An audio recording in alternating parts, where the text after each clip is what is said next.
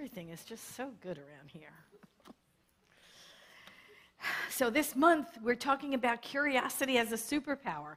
And last week, we talked about being passionately curious and how it fills life with so much color and grandeur. And as spiritual beings, we know that we grow and we evolve and we learn and we understand more about ourselves and about the universe and about our place in it by being passionately curious. We discover these spiritual laws and how best to use them to our ability at the level of consciousness we find ourselves. And then as we grow our consciousness greater, we are able to use these laws to a greater degree, at a greater level. We manifest more and more of the life we desire by living, allowing Spirit to live through us and change the conditions around us. So today, I want to look at the superpower part of the theme, right? Curiosity as a superpower. So let's look at the superpower part. So like, look up in the sky, right?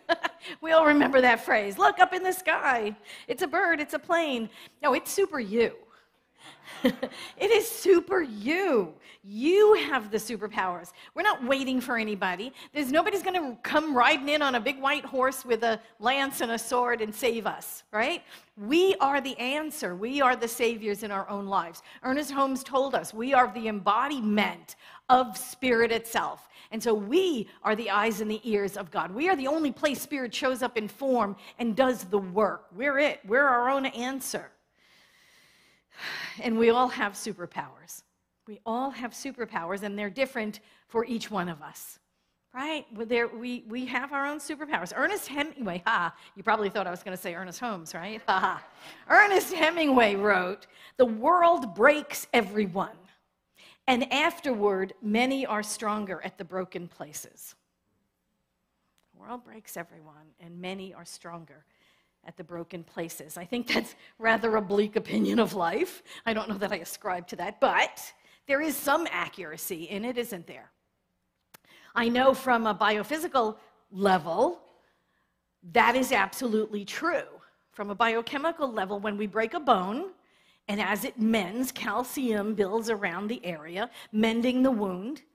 And as a result of this mending process, the bone is much thicker around the break for quite some time. And then a little by little, the body will begin to reabsorb the extra calcium and the bone will look like it does. But in the beginning, yes, it is much stronger at the broken place because that's the way we mend. Now, I'm not assuming that's what Hemingway was referring to. I'm sure he was referring to it figuratively, that we get stronger in our broken places, that those breaks create our superpowers. I prefer to use the wounds that I've experienced first by healing them consciously through the principles of science of mind. We get to heal. Ernest Holmes said healing is our birthright. So we get to heal our wounds, and then we use them as our superpower.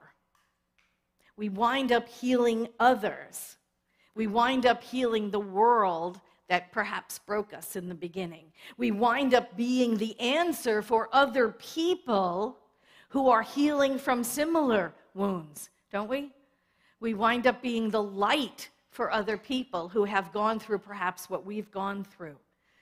Whether our wounds were physical or emotional or psychic, whatever, we know we can heal them. This philosophy has told us that we get to heal. And we get to reveal the wholeness that is there all along. And that wholeness really becomes our superpower. And then we walk out of the darkness. And then we assist others in walking out of their own darkness.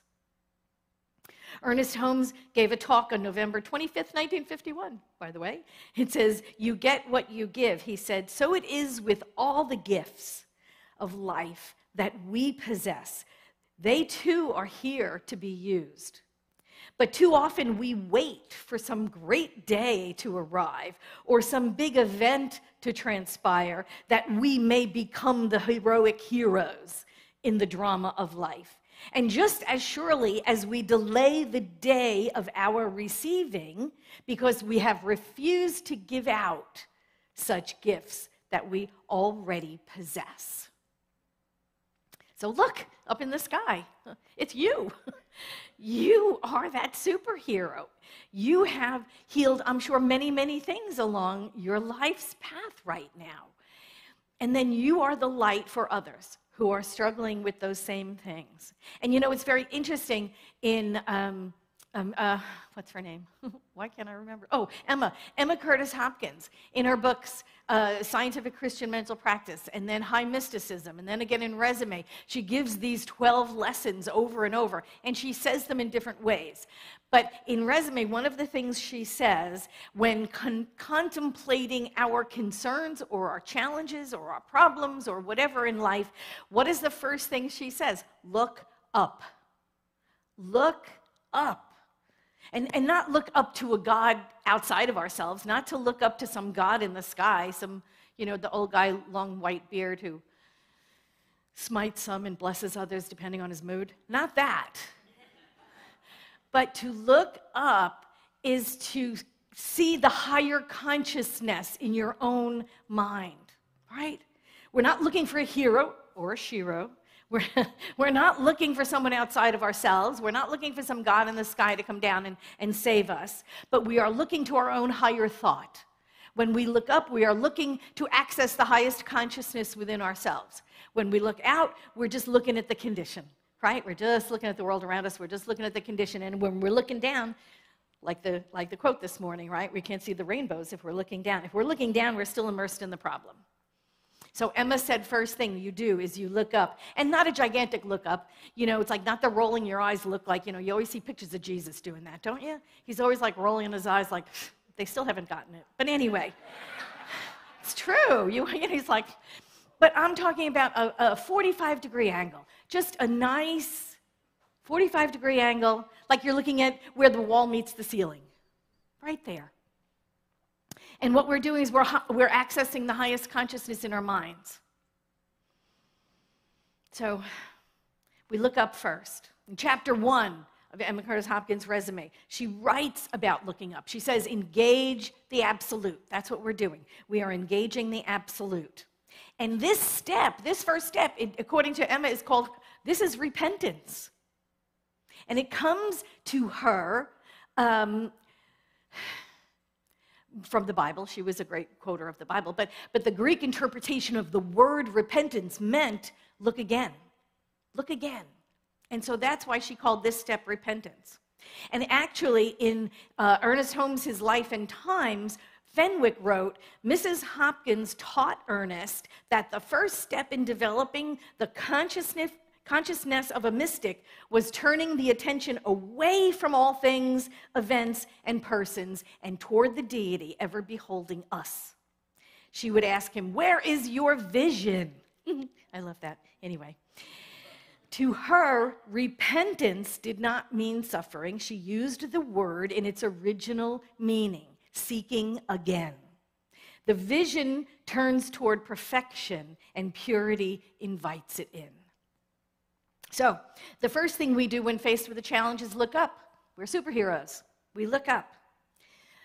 That 45 degrees, it expands our thought. It broadens our field of possibilities in our own mind. No place else, but in our own mind. And you know when you're contemplating a problem and you're like kind of doing this, you know, just do that. Do that. Give it a try. Test it out. Prove the principles.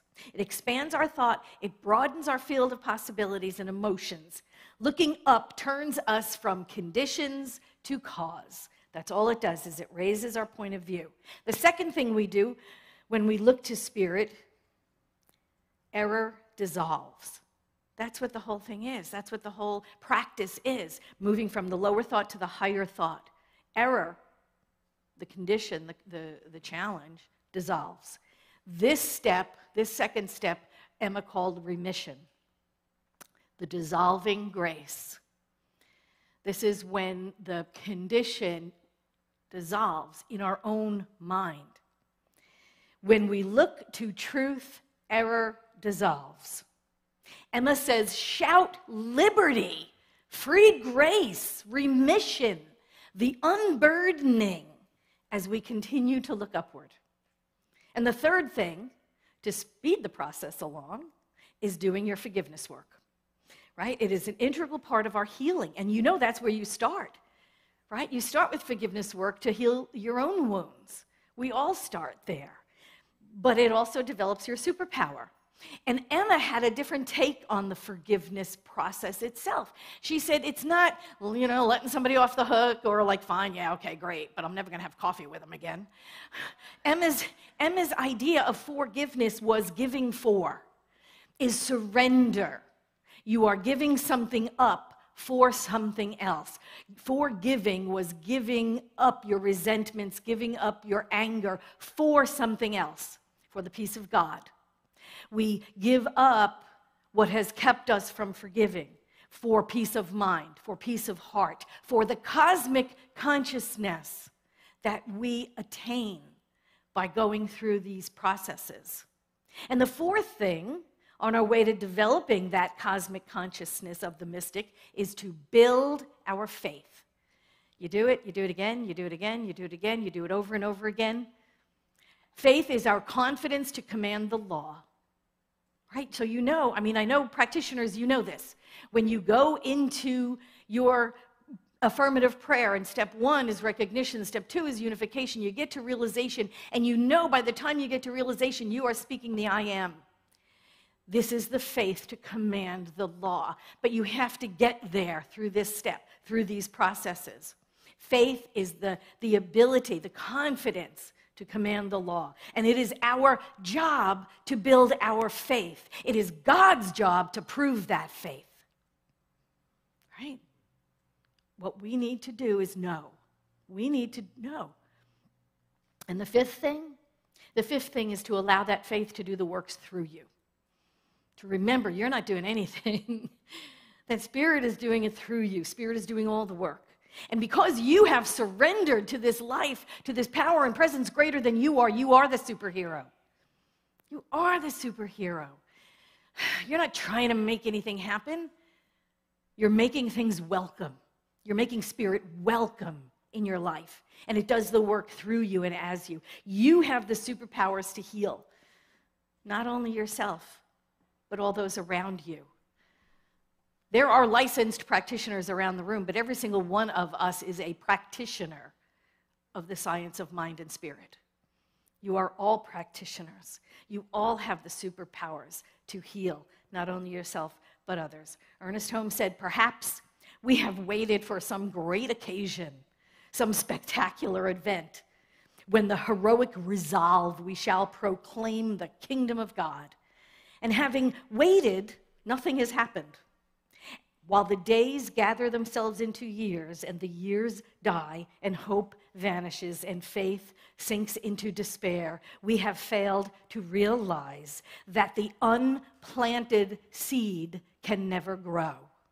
The unused talent can never multiply.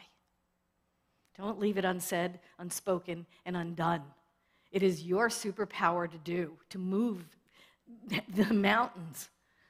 To say it is so. We're not waiting for a superhero to save us. There is no one coming. We are the saviors of our own lives. We must heal our own wounds and do the work in order to heal others. We are all practitioners of this philosophy. With or without licenses, we practice. We expand our consciousness.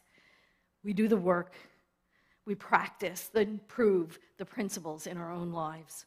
Ernest Holmes said, my word is the word of power, for I know that it is the word of the great God within me. My word shall accomplish and prosper, and shall do good unto all who call upon my name. My word is a tower of strength and cannot be denied. It is complete and perfect here and now. My word is the word of God. My dears, that is you.